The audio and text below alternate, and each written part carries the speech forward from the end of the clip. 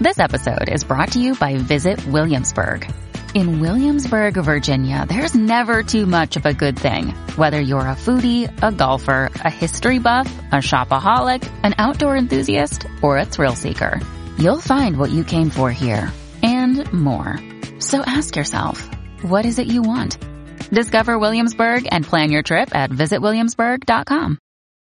When you need mealtime inspiration, it's worth shopping Kroger, where you'll find over 30,000 mouth-watering choices that excite your inner foodie. And no matter what tasty choice you make, you'll enjoy our everyday low prices, plus extra ways to save, like digital coupons worth over $600 each week. You can also save up to $1 off per gallon at the pump with fuel points. More savings and more inspiring flavors make shopping Kroger worth it every time. Kroger, fresh for everyone. Fuel restrictions apply.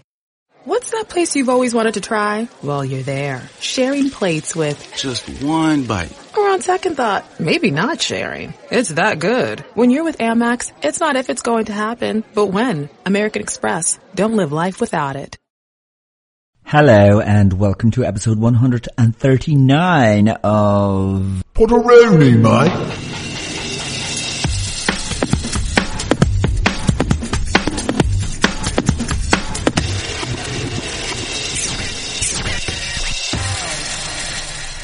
And on this episode, I will be talking to myself. Yeah, I'll be chatting away to myself, give myself a right going over.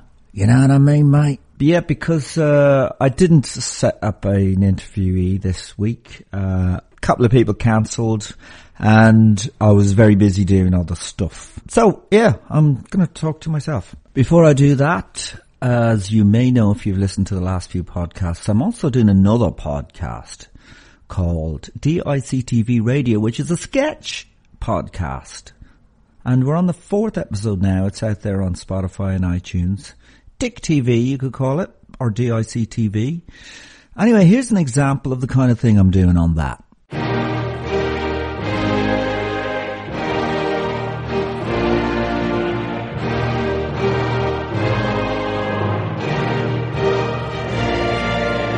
Somewhere in Israel, in the year 32.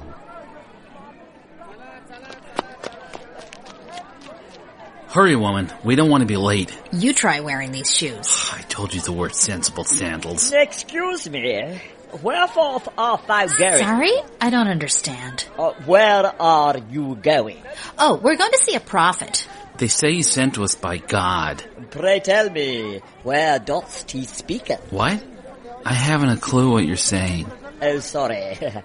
4 years at the Royal Academy of Dramatic Art. Where is he speaking? Oh, don't worry about it. At the Mount. You can't miss it. It's just past the gravel pit, to the left of the sandy expanse. Why don't you come with us? Well, thank you. I'd love to. He has many followers. They say he speaks the truth and can do great miracles. Look! There he is! Ladies and gentlemen, please welcome Jesus Strong!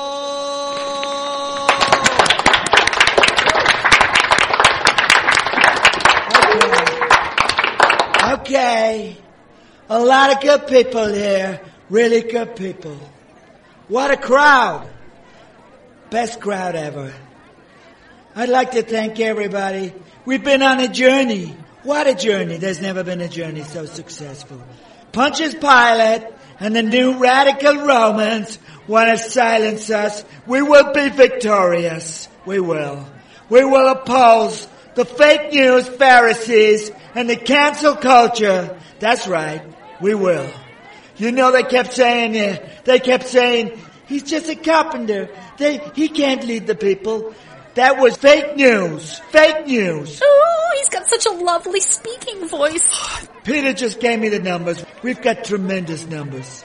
They're off the charts. You won't hear that on Fake News Jerusalem Media. That is so true. You see, he does speak the truth, honey. Such incredible numbers. 95, 97, 17, 253. That's my favorite number. 253. He gave me the numbers. Thank you, Peter. Or should I say Saint Peter? That's right. I just made him a saint. They don't like that. They say, no, you can't make him a saint. Honey, is it just me or does he glow? It's like he's made of gold. Whoa. What about P.P. Pontius Pilate?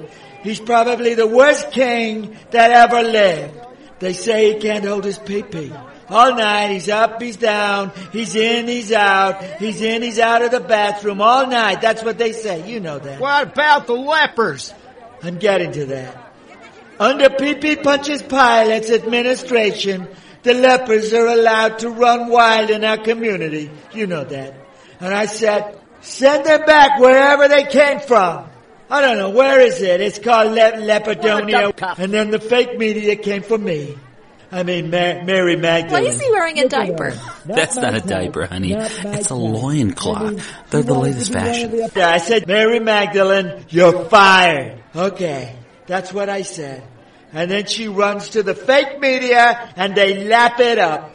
They knew she was lying. I never touched her. With a face like that, I don't think so. I don't think so.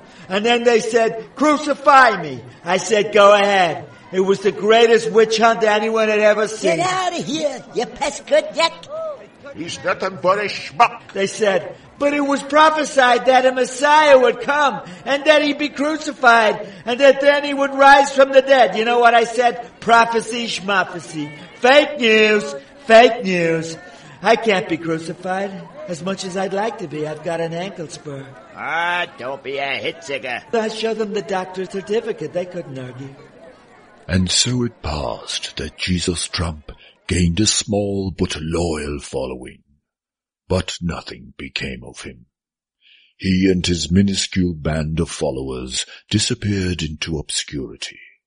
And there came another man that people said was truly the Son of God, and he preached a gospel of compassion and love for our fellow man.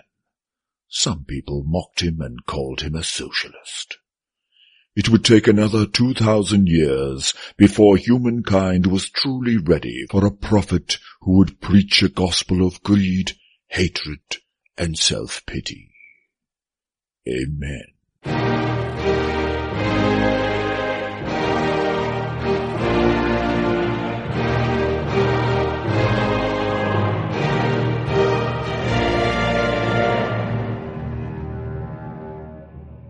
All right.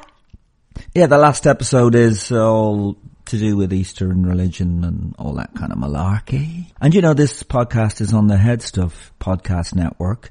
There are lots more other podcasts on the network. If you have a look on the website, it's www.headstuffpodcasts.com. And here's one of them. Hello, I'm Emma Jane from Fail Harder, the podcast that chats to people at the top of their game about failure, from their first memory of failure to how they cope with it now. I have some unbelievable guests on the show like Paul Mescal, James Kavanagh, Georgina Campbell, the list just goes on. And of course, we'd be mad to take failure too seriously, so every week I have 20 questions in front of me, numbered at random. Most are straightforward, however some are a little more unconventional, and in the spirit of failure, my guest can pick the numbers. They might not like the results, but life's not fair and neither is my podcast. Now, so also if you wanted to give €5 a month on Patreon, you can get exclusive material from 3 of the podcasts from the Head Stuff Network. For example, on my podcast, if you pay the $5 a month, there is a live show from the Helix shot back in 2020 in January. That's there free, and I'll be adding other stuff as well that you can't get free of charge. So that's what you'll be fucking getting if you fucking pay, you cunt. Right, so what am I going to talk about? Well, I'll tell you what I'm going to talk about. Today, I am trying to deal with rejection. You know, the last few days, really, I've been trying to deal with this. Okay, it's not an incapacitating dark depression or anything like that, just a lingering, underlying feeling that I forget about if I'm distracted, you know, by doing domestic chores or some exercise. And it'll linger, you know. It's there. It's underneath. It's there. It'll linger for another few days, I'm sure, and then slowly ebb away like the moon. And like the moon, it'll probably return. And I kind of have good reason to feel rejected. I'll tell you why. In the last 3 weeks, I've done maybe at least 7 auditions. Like a lot of auditions. Just, yeah, a load of them. You don't go into a room anymore during the pandemic and travel somewhere and audition in front of people. It's self-tapes, they're called. So you get a few pages of script, you learn it, rehearse it, shoot it yourself, set up a light and a tripod, send it, edit it. You got a lot to do and send it off. And it takes quite a bit of time, not an inconsiderable amount of time, depending on how many lines you have to learn and how complicated the script is. In general, you know, you might dress up for the character as well. Just dress more or less like the character would. If you know, if it's a tie or whatever, or casual, or shaved or unshaven. And you do quite a few takes. And even though, you know, there are probably, you know, another 50 actors or more doing the same thing for the same part. And even though the character might be described as stocky with a comb over and you are thin with a full head of hair, you still let that little sliver of hope creep in that, yes, I'm going to get this. You know, you're supposed to just do the audition and forget about it. That's it. That's what the best, more healthy thing would be. But when you get 7 in a couple of weeks, you think, well, maybe by the law of averages, surely I'll get one of these. And perhaps what really grates me, actually, is I did an audition over Zoom. I did one of them was with a young director over Zoom and a few days ago. And there was just one short scene of a man coming into a shop. This is what I had to kind of learn off. And a conversation, and eventually he buys a hammer. And I did it 3 times. With different moods, you know, kind of tense kind of vibe, friendly, suspicious, the guy's suspicious. Obviously, you know, but I'm doing this sitting down, looking into a laptop because I'm on a Zoom call. So I'm not like acting this out. I'm not walking around or standing up. And then the director asked me to do the scene while looking for a hammer. You know, just miming looking for a hammer, which is fine, I suppose. But I balked a bit at this, you know, but I did it half-heartedly because it felt profoundly ridiculous that I should pretend to look for a hammer while I'm sitting at the laptop. So I'm not even acting out this scene. I'm just pretending to look for a hammer around the sides of the laptop or whatever, or in my pocket, whatever. I just feel, and so it's annoying me because I just should have said, no, I'm not doing that. Sorry.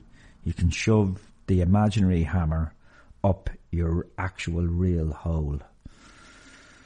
So, no, it just feels really weird after something like that. It feels like maybe like what a lap dancer feels like after dancing for a really unresponsive customer who just asked her to do something weird, like maybe pretend you're looking for a hammer, and then just sat there and stared at her.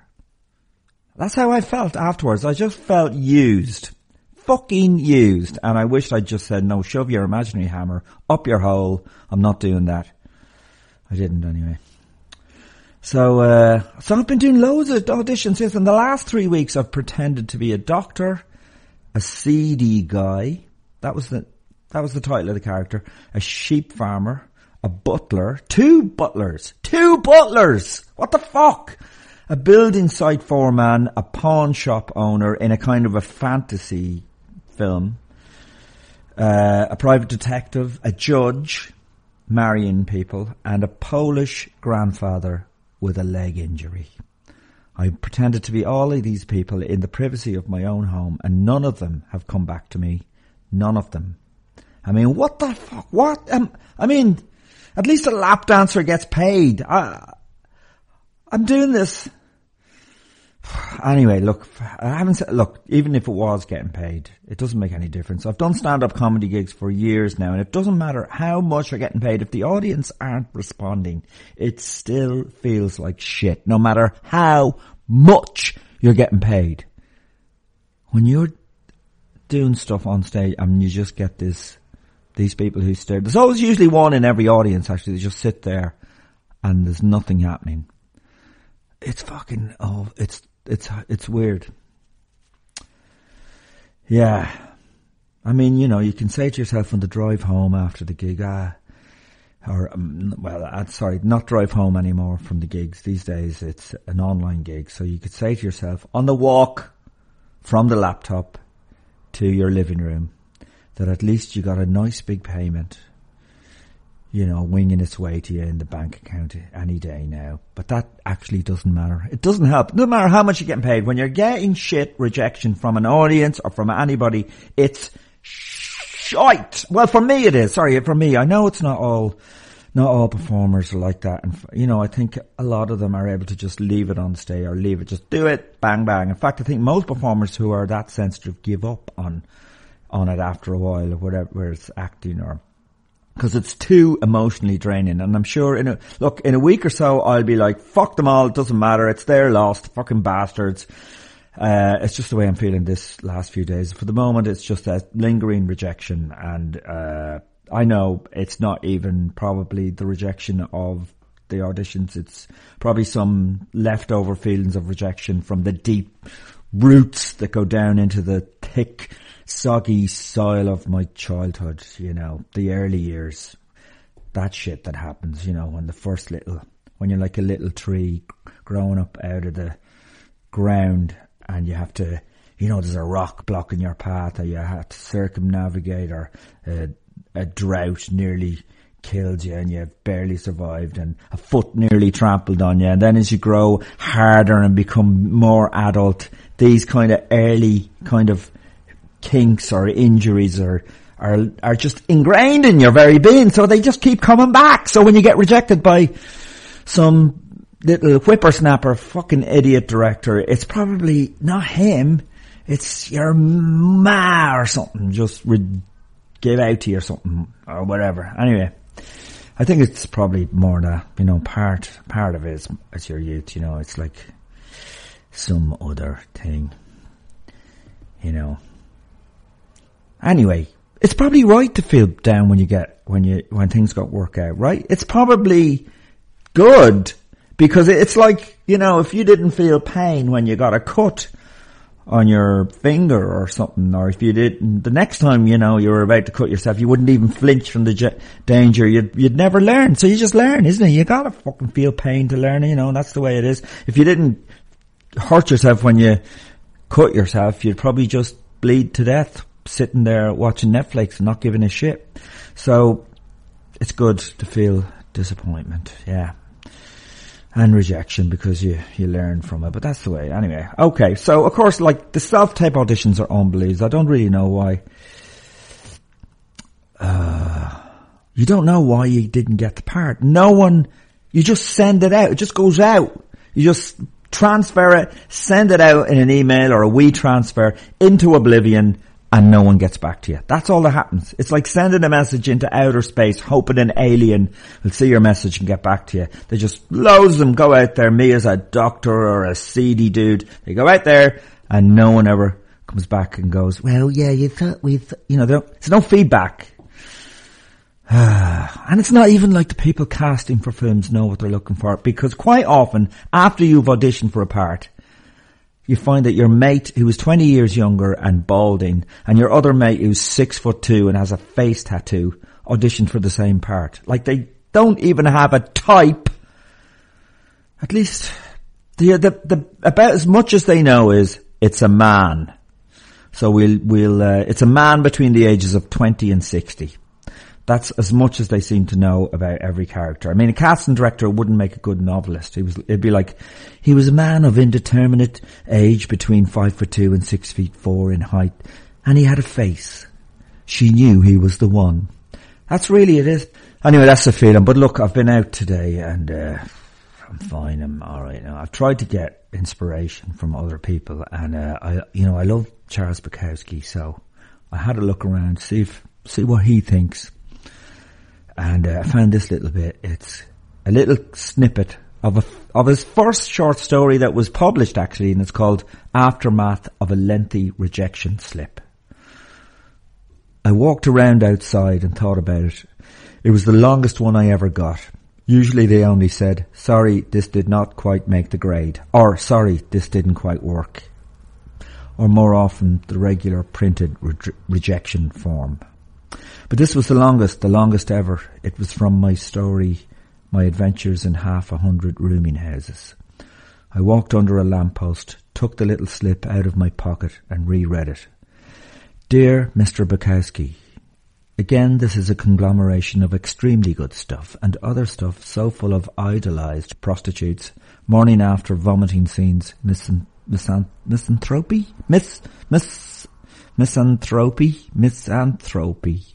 praise for suicides, etc., that it is not quite for a magazine of any circulation at all. This is, however, pretty much a saga of a certain type of person, and in it I think you've done an honest job. Possibly we will print you sometime, but I don't know exactly when. That depends on you. Sincerely yours, Whit Burnett. Oh, I knew the signature, the long H that twisted into the end of the W and the beginning of the B, which dropped halfway down the page. I put the slip back in my pocket and walked on down the street. I felt pretty good. Here I had only been writing for 2 years, 2 short years. It took Hemingway 10 years, and Sherwood Anderson, he was 40 before he was published. Yeah, well, it goes on, but I mean, it's just brilliant. Bukowski just turns it into positivity. Anyway, that's it. Fuck. That helped me out. And that's it. That's how I'm feeling. But I went for a run just now and I feel actually fine now. It doesn't matter, does it? I'm alive. I went for a run on the beach in my bare feet. I'm healthy. I have a nice place to live in. I don't have to work in a stupid factory or something shit like the majority of people in the world. So, you know, so what if I spent a few hours of my life pretending to be other people for no reason other than so a bunch of people I don't know just glance at it and go, nah. It's just the Zoom audition actually just annoys me anyway, but fuck. Cause, you know, I'm trying to live in the moment.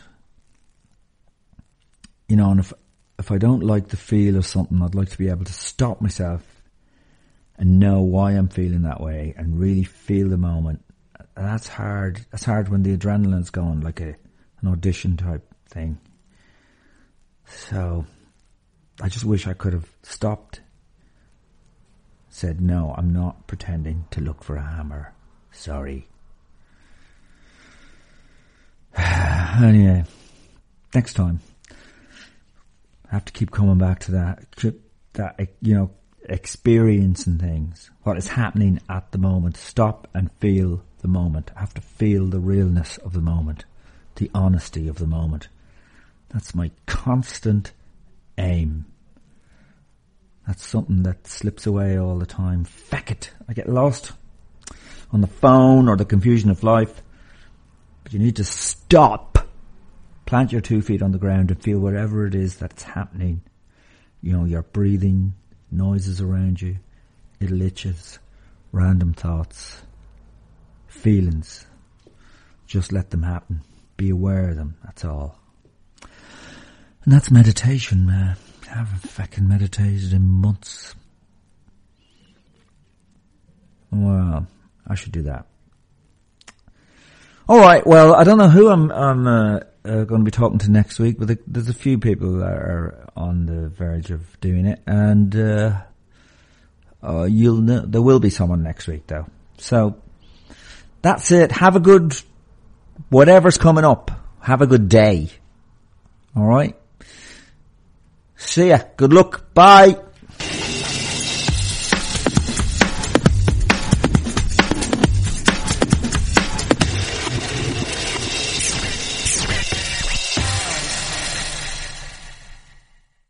Listen, if you're still living with bladder accidents, stop. It's time to get your life back.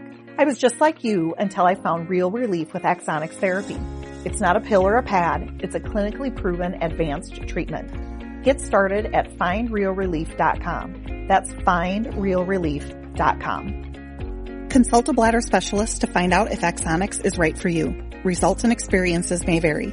For more information about safety and potential risks, go to findrealrelief.com.